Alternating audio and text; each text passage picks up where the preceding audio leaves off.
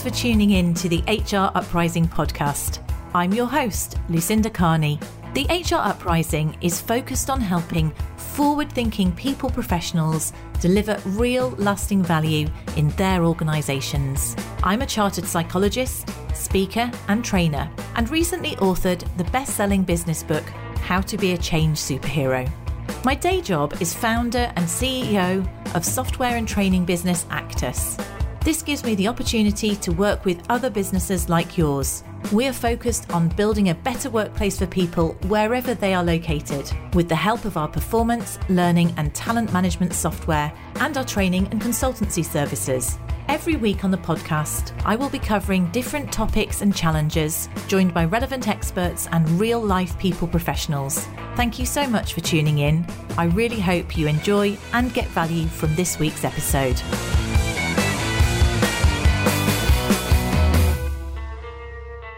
Hello and welcome to this week's HR Uprising podcast. And this week, I'm delighted to have a special guest, Stephen Van Cohen, with me. He's a global leadership consultant, executive coach, and published author. And that's why we're going to talk today, because his most recent book is called Connectable. It's all about dealing with loneliness, which maybe is an epidemic. I guess we're going to explore whether it is or not, how we can increase a sense of belonging, which I'm sure we're going to discuss is going to be key for talent retention and engagement in our organisations. So, Stephen, would you like to introduce yourself? Thank you for joining. Yeah, it is my absolute pleasure to be here. I've been a leadership consultant, a management consultant, and an OD practitioner. I know me and you, Lucinda, both have a passion for change management. I have a master's degree in OD. And the last decade, I've spent my time working with a lot of the world's top companies that help them build communities of connection and to help leaders understand the dynamics of social connectedness, why it matters, and how to grow it within their teams and organizations. So what made you decide to focus in on this sort of topic of loneliness? Is it related to the pandemic, or was it, if you've been working with lots of organizations, something that you were looking at prior? Yeah, the genesis of the book came compliments of my business partner. His name's Ryan Jenkins, and Ryan is an expert in emerging generations. So he does a lot of speaking on the future of work. He wrote a book called The Gen Z Guide, all about Generation Z. And in his research in 2018, he found that 79% of Generation Z feels regularly lonely, which is a big number. Yeah, it is. As he was starting to work with clients, we needed to figure out, hey, if we're going to teach all of these leaders how to recruit and engage and develop, this emerging generation flooding into the workforce, if almost 80% of them are feeling lonely, that's a problem. And what are we going to teach our clients so they know how to, best handle this new dynamic? And that was the genesis of the book. So we started to do all this research around loneliness and how it shows up at work and what to do specifically around this emerging generation. And then the pandemic hit, and we had all of this stuff about loneliness. And we went to our clients. I'm like, hey, do you want to talk about loneliness at work? And every single one was like, yes, we do. This is a topic we're not really aware of. What should we do and what should we be thinking about? And that led to getting a book deal with McGraw-Hill. And then we were lucky enough to have that book hit the Wall Street Journal bestseller list last March. So yeah, it's just kind of been this evolution that sparked from a single statistic about Gen Z. Congratulations on the bestseller. That's really impressive. It's really interesting that you've just said this, and this may or may not be related, but I suppose I was kind of thinking more narrowly about the fact that we're all working more remotely, and or many of us are. So that's an opportunity for loneliness to be compounded. But I hadn't thought about it specifically in relation to Gen Z. And without asking a leading question, because you might disagree with me, it just struck me. My husband pointed out, it was a graph in something like The Economist recently, where it was showing that since it's basically Instagram, or the upset of social media, and actually suicide in females particularly. And I was wondering whether that all links into this or plays into something. I mean, that's quite a hard hitting angle of it, but do you see social media as being part of this, or is it completely separate? It's absolutely a part. There are several parts, but one of the things you just alluded to that's very important to understand is loneliness has a direct correlation and is an underlying component to most mental health disorders. So anxiety, depression, suicide, all of these different things that we're seeing increase, and there's all this amazing work being done around mental health awareness and the importance of it and how to seek help and what to do. Well, loneliness has been a key contributor for why we're seeing such increases in a lot of these mental health disorders. So when we think about why loneliness is growing, social media is absolutely a part of it.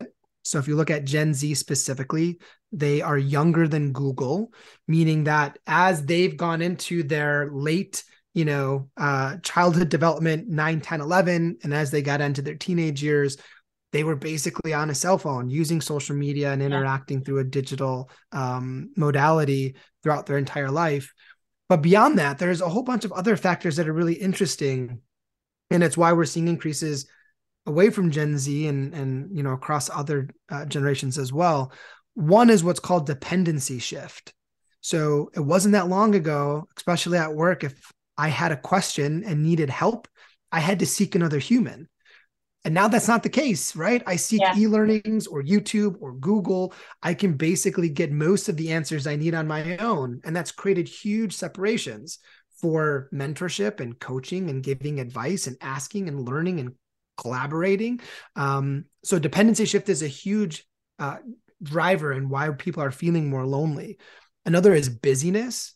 We just have less margin to actually take time to connect with the people around us. So that's a big component. Overly professional workplaces. If I feel the sense that I can't show up as my true self, I have to kind of fit into the mold of whatever the organizational culture is. That's a really lonesome place to be because people don't see me. They see the avatar that I bring into the workplace. Remote work, obviously, we're not communicating as often in person. And there's a fundamental difference with how our brain responds to connection versus communication. And we can explore that in a bit. But there's all of these really big shifts in how we're just interacting at work and away from work that is really driving loneliness to very, very scary levels. And I guess it's going to be compounded in your Gen Z or Gen Z because of the fact that they would also be the demographic that perhaps have never actually gone into an office because of the pandemic. I'm just thinking of people in my organisation. They literally started in the pandemic and so have never actually even experienced that connectiveness of being in an office every day. Yeah. Well, I mean, Gen Z right now, I think they're 24-year-olds and younger, right? So if you're 24, you had 2.5 years of pandemic. So you're right. As they've been coming into the workplace, they've come into this really weird work environment that is very isolating, which I'm sure has compounded a lot of their feelings of social disconnection and loneliness. Yeah, and they missed out, a lot of them, on university experience, real social experience, which is obviously a social education. So it's quite an area almost, which won't just focus in on that, but it's quite a high risk area. You can see they've really received the worst of all circumstances in many ways in terms of going forwards.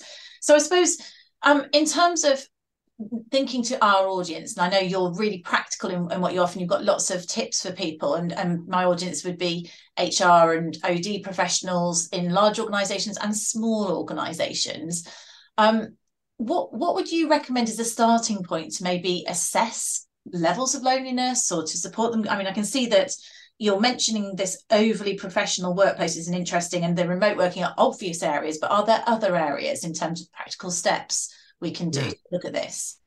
Well, the first thing is we need to be very aware of how significant this is.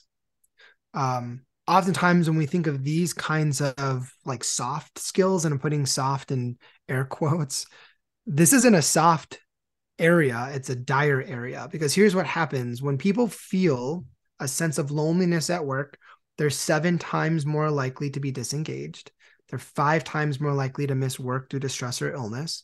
They're 3 times more likely to underperform as compared to better connected colleagues. And they're twice as often to think about quitting.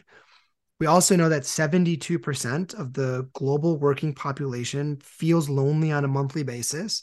55% say they feel lonely every single week. And as I've been doing the work that I've been doing, I use an anonymous polling software where I'm doing large events with hundreds of people. And one of the questions that I ask is, how often do you or your colleagues experience a state of loneliness? And it's either hourly, daily, weekly, monthly, rarely, never.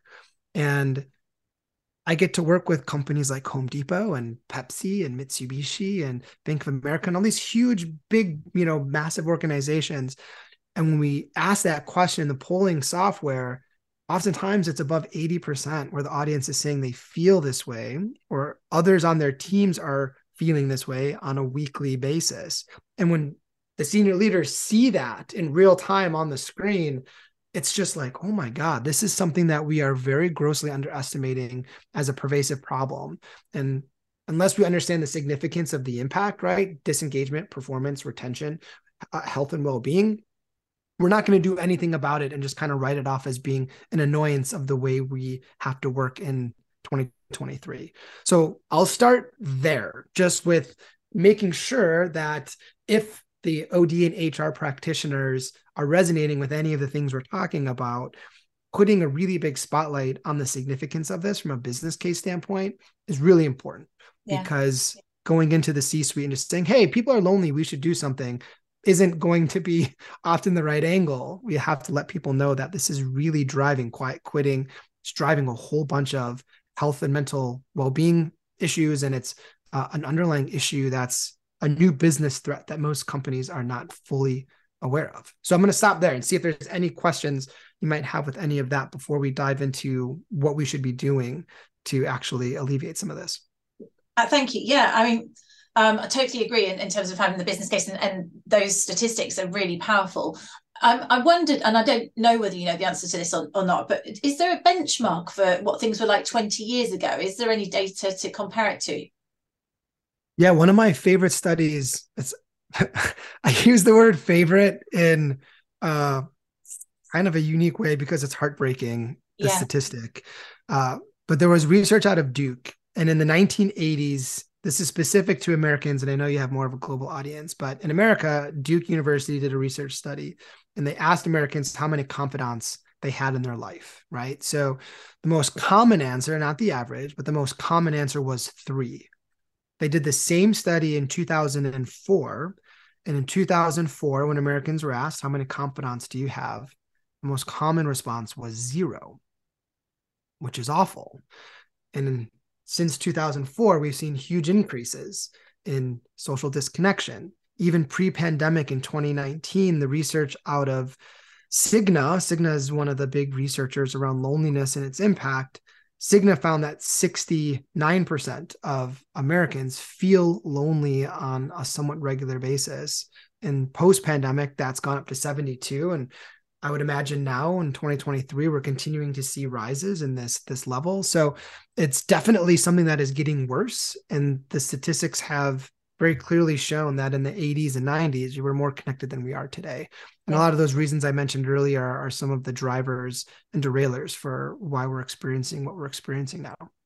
It's interesting you use the word connected, because I guess what you're talking about is genuine human-to-human connection, because arguably people are more connected than they've ever been. It's just that it feels less sincere, I guess, in many ways. Well, it's the same thing. So Lucinda, you hit on something that is really important, because one of the biggest areas where we don't fully understand connection is we misconstrue communication with connection. They're different. Yeah. We're communicating all day long, and we have the ease of which we can communicate and get in touch with each other, but communication is not connection. In fact, when we communicate at work, when most of that is tactical, where we're having to understand what to do, by when, how, where, and why, all of the tactical communication is processed in the frontal lobe. That's a part of the brain that responds to information and data. Feeling connected happens in the back part of our brain in a totally separate region. When I get that sense of connectedness, we have to do very specific types of things when we communicate in order for that feeling to take shape. So I would agree, we're communicating all day long. Yeah. And it's never been easier to get in touch with people, but that in and of itself is not fueling connection. And I think what is happening, especially when we talk about the younger generations and their use of social media, is social media gives a false sense of connection. It's like a head fake. It's like, well, I'm I'm messaging people, I'm seeing what my friends are doing, I'm commenting, but it's like social snacking, right? Like I'm getting little hits, but it's not nourishing. I'm not actually doing the things that I need to have really strong feelings of connectedness, because it's just different, right? And how our brains and bodies experiencing those engagements with others. And so the difference between, because that makes, I like that social snacking and the nourishment, what a great analogy. Where you're talking about, is the difference then emotion or feeling emotion? What's the difference, or trust, or what's the difference? So there's an awesome clip. If you go to YouTube and you type in Oprah Winfrey makes James Corden cry. Right. Oprah Winfrey makes James Corden cry. In a minute and a half, she's able to get James Corden to have this very powerful emotional reaction. And in my workshops, I show that clip and I ask the audience, name the 7 things that Oprah's doing in order to elicit this really powerful emotional response from James. And she's very deliberate in how to connect. So the essence of connection is rooted in what are called pro-social behaviors. So pro-social behaviors are things like, when we're communicating, you get the sense that I'm all in on our conversation. Like I'm really paying attention. I'm giving you lots of eye contact. Yeah. I'm leaning in. So you get that sense of, wow, this individual really wants to know what I have to say. Pro-social behaviors are empathy, making sure that you understand that I understand, and we're really in sync in that moment. It's asking lots of exploratory questions. So there's this really good technique called listening to unlock versus listening to fix or listening to win. Oftentimes we just listen to help, solve a problem. But when we listen to understand, and someone gets that sensation of, oh, wow, this person really wants to know how I'm doing and what I'm thinking and what's going on. It's all of those little tiny things that we tend to just not do naturally, unless we're really good at connecting, that make that person feel seen, right? There's this great line where loneliness is essentially being seen through, belonging is being seen as. It's like when you're with someone and they get it, that's connection. And unless we're intentional about doing those types of things when we communicate, oftentimes we're just communicating and it doesn't, feel the same if we're not aware of it. It's interesting what no, thank you for that definition. It's just what suddenly dropped into my head, and this is 20 odd years ago, the whole sort of engagement survey questions. I remember the original Gallup survey and them having a question which is, I have a best friend at work. And I remember lots of people, particularly I worked in a sort of a very process driven frontal lobe organization, and they thought that was a ridiculous question. They really struggled with it. But when you talk about this, actually, and I remember that Gallup were adamant that this was one of the ones that most strongly correlated with engagement. And you can see that there's a connection there in terms of what we're talking about here, someone else feeling that closeness in terms of that genuine attachment and listening. Also, I used to train on the 7 habits of highly effective people, and Covey would talk about empathic listening, this higher level of listening where you're actually truly understanding, which is, I think, what you're talking about there in terms of truly listening to understand rather than fix or problem solve. That Gallup question, I do lots of Gallup work as a consultant, and even in 2023, it is still a very, very controversial question. I did an event 2 weeks ago with a really big company in Canada, and I spent probably 30 minutes just having very good dialogue with these senior leaders about that question. Because there still is this stigma that their big stigma is, I can't be friends with the people that I lead because I need to have a separation of professionalism. Yeah. And I totally disagree with that. I think that you can have very close, strong relationships with people. My business partner, I love my business partner. We are very, very close. He's one of my best friends. And because of that relationship, I'm so much more comfortable calling him out when he does things that he shouldn't, giving him very hard feedback that he needs to hear. And because I care so deeply for him, I'm able to push him, and I'm able to just have those really real conversations that I need to have in order for our relationship and our dynamic to be thriving. And I think at work, there's this misconception that if we're friends, I can't do that.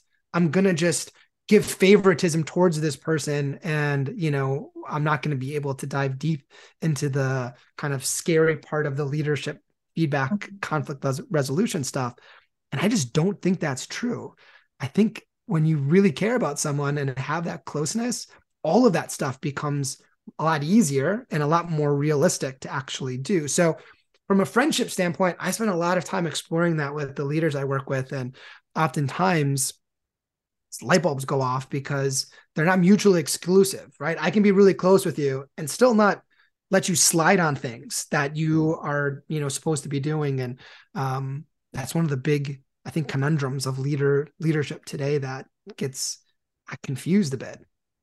Yeah, I think it's really interesting because I've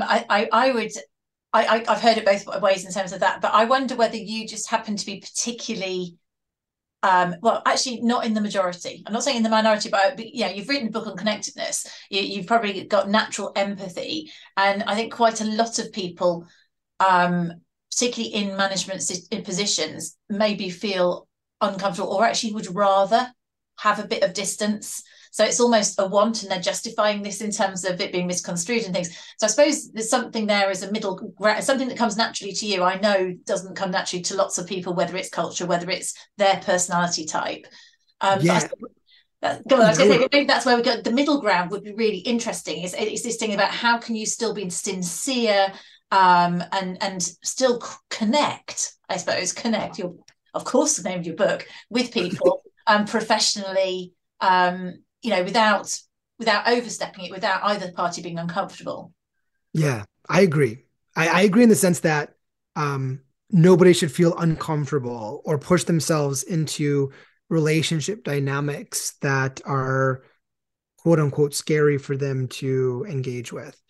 But one of the things that I think about often, and we won't know the answer to this because it's not something that's really happened in history, but we've continuously seen this very, very strong separation of leadership and professionalism at work. And that's been the norm for so long. And if these senior leaders have gone through the workplace and have been reinforced over and over and over again that you don't cross lines, you have to create boundaries, then that's going to be the way in which we're comfortable, because that's kind of how we've operated for the majority of our business life. Yeah. But one of the things that's interesting is, I do a lot of work with a lot of different leaders around the world, and the best, most impactful, highest performing leaders are the ones who really have deep, meaningful relationships with their subordinates, hands down, bar none. So, while there is this stigma at work that we have to keep things very separated, I just see it all the time when I work with certain leaders, the ones who really get it and do well. And they cross that boundary, pretty easily, and it has worked for them. So I agree. Part of, my research and understanding about the importance of connection is absolutely a driving factor in how I think about things. But I also have seen hundreds of leaders do it well, and I know the impact and benefit. So I get to see that as well. Yeah. So, I suppose that's like, it's like when you talk about authentic leadership, if you talk about leaders who are approachable, where it's not a ridiculously hierarchical structure, those are the people that people buy, you buy into it, and you generally get a sense that those individuals are comfortable in their own shoes and they would be nice to you, whether you were the cleaner or the CFO. And so I suppose that genuine thing. And I suppose let's dig into this overly professionalized workplace. That's an interesting statement you made earlier. That was one of the causes of loneliness, if you like. And that's something that HR might be able to affect. What do you mean by overly professionalized? Is it this old-fashioned formal hierarchical organization, or what does that look like? Overly professional, loosely defined, is when I go to work and don't feel like I can be myself. I feel like I need to fit into whatever the paradigm is for my role at this organization, right? And Brene Brown's really famous for saying that fitting in is the opposite of belonging, right? Because if I have to create what you want me to be, I'm not myself. And there are lots of workplaces where that's the norm, right? People feel like they have to act a certain way and do certain things. And that's the antithesis of belonging. So if we have workplaces that are very hierarchical, if we have lots of processes around how we give feedback and how we give recognition and how we explain project scopes and how we do developmental type opportunities, then it's just going to feel like, I'm a cog in a wheel and not necessarily a person who's being truly set up for success at this place. So from an HR standpoint, one of the things that I spend a lot of time working on with my leaders is how to give the right feedback, both positive and negative, how to spotlight someone's significance. So it's really interesting. One of the guys I got to interview for the book, his name is Dr. Stephen Cole, and he's a genomics researcher out of UCLA. And he said, allowing someone to feel valued, cared for, appreciated, desired, needed, whatever you want to classify those sensations as, achieves one of the most fundamental needs we have as humans. Because thousands of years ago, when we were living in tribes, our dependency on other humans was so important that loneliness, when we feel a sense of loneliness, even today, the part of the brain that activates is the same part of the brain that registers physical pain. It's why it hurts when we feel lonely. It's why it's a negative emotion. And it's because a long time ago, if we weren't contributory to the tribe, we are at risk of getting exiled. Yeah. And that severely limited our opportunities for survival. And today we still need that. We need to feel like we matter. Yeah. And at work, if we're not getting that because of gaps in leadership or because the team is not able to give the right feedback, or if we're not doing things that allow us to really recognize the achievements and strengths of others, then that's a huge missed opportunity that HR can help focus on. So yeah, HR does have a really important seat at the table with regards to how to help people work in an environment that is more conducive to connection and belonging. So when, in terms of talking about practical steps then, where you've worked with organisations and helped them to increase belonging or connectedness in their organisations, what sort of things have they done practically? One of the big things is to shift from what I'll call events to activities. So we think of connection as being this offsite event where we have to gather away from work to do certain things. And that's what allows us to feel that team bonding and connectedness. And that's just, that's not the solution. The solution is finding ways within our working hours to do some of these pro-social behaviors that allow us to feel that sense of connectedness. So one of the things that works really well is either every Monday or every Friday, having a team gathering to basically just review the week and give grades for how the week went. So from A to F, I don't know if in the UK you use the same grading scale as students going through elementary, but A's, you had a really, really good, you excelled. F, you failed. Mm-hmm. And everything in between measures how you're thinking and feeling about performance. So what happens is the teams will go through and I'd say, last week was a C week. And I'll explain why that was. And someone can say, last week was a B+ week. And here's why. And when we all can explain how we're thinking and feeling, it creates clarity, which is important. And then as a leader, I can figure out who's continuously having C, D, and F weeks. And that's my trigger to be able to know, okay, I might have to work with these people in certain ways. The second really practical thing is around cultivating clarity. What happens is if I'm at work and I'm wandering and I don't know who to turn to, I don't have a map, I don't know where I'm going, all of those sensations are very lonesome. So making sure that leaders and people on teams have clear directives, clear expectations, the right resources, all of the Gallup Q12 needs for how to make sure people are set up for success. I spend a lot of time with clients making sure that they are very on top of each of those needs, because getting those done right is key in making sure that people feel a sense of connectedness. And then the last is just taking a little bit of time before meetings just to do little mini icebreakers. And people roll their eyes at icebreakers because they think it's a waste of time. But if you do the right ones in the right ways, and people can see the people on their team versus the professionals on their team, that's bonding, that's connective. And you can do that really easily if you have the right exercises in tow. So those are just a couple of the practical strategies that I work on with my clients that have really big impacts on how people feel at work. And would you do some of those on remote meetings as well as face-to-face? Yeah, it was so funny. I had someone I was doing a session with a bunch of senior leaders, and they're fully remote. And one of the guys asked, "What's a good activity?" And I said, "You should do show and tell." So show and tell, just like when we were 7, bringing a school and explaining what that toy is. And I said, choose one person each week, and for 3 minutes before your kickoff meeting, have them do a show and tell. And he said, that's stupid. He's like, no one's going to want to do that. This is a waste of time, and it's too novel. I said, do it for 3 people. I said, after the 3rd person, if it is something that no one likes, then you can get rid of it. And by the 3rd person, he emailed me, said, this is glorious. He goes, everybody gets so excited for their week. And what happens is they show something really cool, something really important in their life that has a core memory associated with it. And when people can light up by sharing something really cool about, their life, it's a very connective experience, and it doesn't take a long time. So he was on the fence about it, to say, to put it kindly. And after actually doing it, he realized, wow, this is a pretty powerful experience. So yeah, doing things remotely and doing things in person, you should just do them, and they're good for you and they're good for your team. Yeah, brilliant. Simple things like that. Because you do see, it is interesting if someone does something like that, you go, oh, actually, and then they'll ask you about your golf. How did you get on your golf match, or whatever it was that you did? It just gives that kind of, it's that connection again to people. You've got something that's outside of just the work, the monotony, isn't it, of the workspace.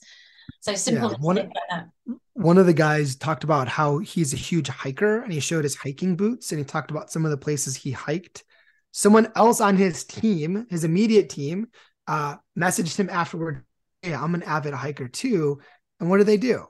They went on a hike together, right? And think about how bonding that is for these 2 people to now have this shared activity that they can create deeper, meaningful connections and belonging through. And that doesn't happen unless you're finding ways to create those opportunities. Yeah, making it less transactional, making it safe for people to share stuff. It's interesting. I run webinars quite often, and I monthly, and I used to run them more often when everyone was remotely. But these are people, from different organisations. And what's quite interesting, because we get the chat going. Honest, I've always done it that way, to try and make them relatively interactive.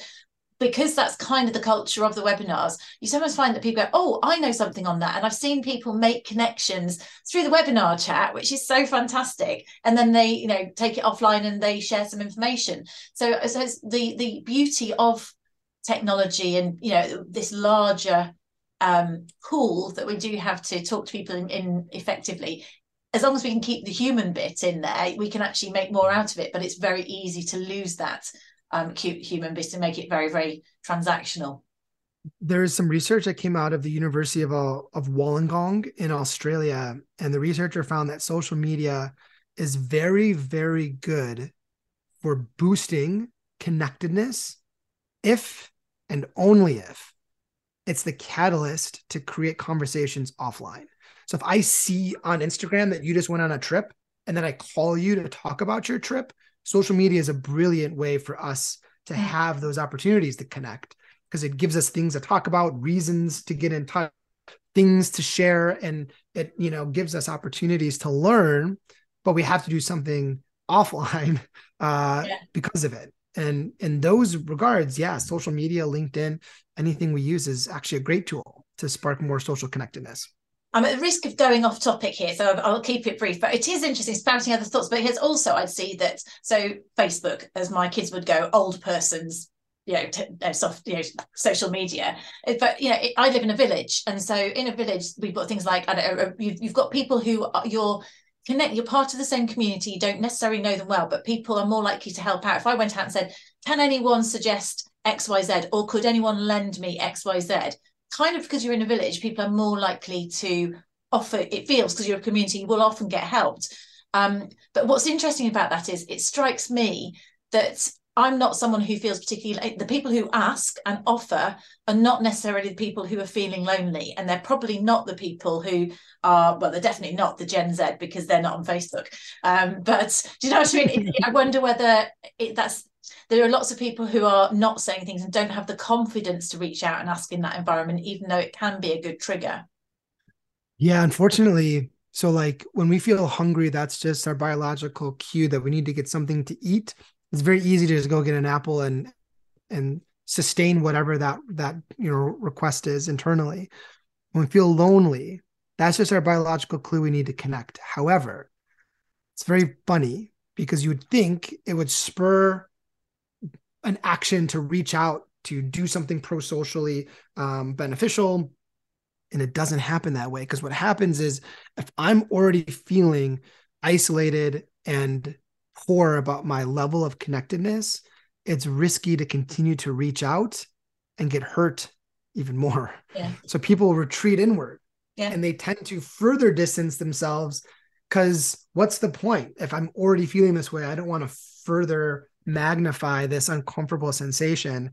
And you do see people, get a lot more reclusive when they start to feel lonely, even though they should be doing the opposite. So yeah, you're right. People who are showing up and helping out are probably the people who are already feeling good, and they're getting just a lot more quota met for their social connectedness. And we got to be aware of the people who are further removing themselves in isolation, because those are the people who need us to do those pro-social things the most in order to get them out of their current state. It's an upward or a downward spiral, isn't it? And I suppose that's actually almost a human social responsibility for us, wherever we are, whoever we are, to spot those people who you can just say, oh, do you fancy coming along to this, or that you can help along. But we should do that in our own organizations too, in terms of how we can enable this further. Yeah, so there's a good resource. If listeners go to lesslonely.com, I know it sounds like a dating site. It isn't. If you go to lesslonely.com, there's a resource that's called the 10 Signs of a Disconnected Workforce.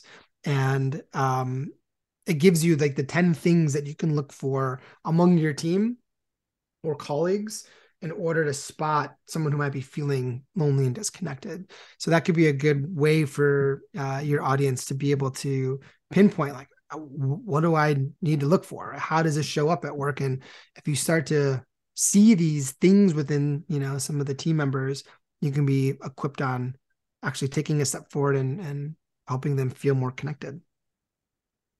Fabulous. I will get some of these links I'll put these links in the show notes, people, if they're listening and wondering what they are, so you don't have to rewind. I'll take those out. So I'm just kind of going back in terms of summarizing what we've covered.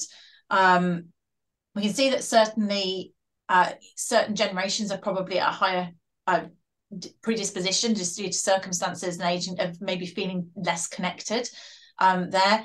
This is something that needs to be taken seriously as an organization, because of the huge correlation with engagement, retention, performance or lack of performance, attrition. So it makes a huge sense to do this. In terms of line managers, this definitely feels for me as that connecting, like giving feedback and just good quality people management, not transactional, but understanding our people as people, but then also maybe creating, whether it's face-to-face or whether it's, what did you say, not events, activities rather than events. So things where people have a chance to engage, and even if it's simple things like show and tell, or what you said about doing icebreakers, or saying how was your week, A to F, where people are sharing and talking, these sort of things that get people opening up and incorporating those, so it's less of an overly professional environment. Anything else that you'd suggest to the listeners that would be useful takeaways to look at this topic within their organizations? You did a phenomenal job summarizing, and I would say that's a great place to start. If people are hungry for more, the book Connectable is jam-packed with all kinds of strategies and activities, and we profile a whole bunch of different companies in the book, and we explain what they're doing in order to help create more of a sense of belonging and connection in their organizations. That was one of the most fun things I got to do when I was writing the book, is I got to interview from people at Expedia and Blackstone and Home Depot and Pepsi and a whole bunch of other huge companies, and learn what they're doing. So there's some good literature in the book too. Brilliant. So check out the book as a good next step. Yeah, I would agree. Fabulous. Stephen, it's been really wonderful talking to you. I found this a very, very interesting topic. So thank you so much for joining us on the HR Uprising. Thanks for having me. If people want to reach out to you, do you want to just say if they do want to look at you up and the best way to get hold of you? And obviously I'll put these links in the show notes. Yeah. So the best way is to find me on LinkedIn, Stephen Van Cohen. I'm pretty easy to find. Or my email is steven@lesslonely.com. And that's Stephen with a V. With a V. Yes. Yeah, perfect. Well, thank you once again. And wish you further success with your book. And I really appreciate you spending some time with me today. Thank you so much.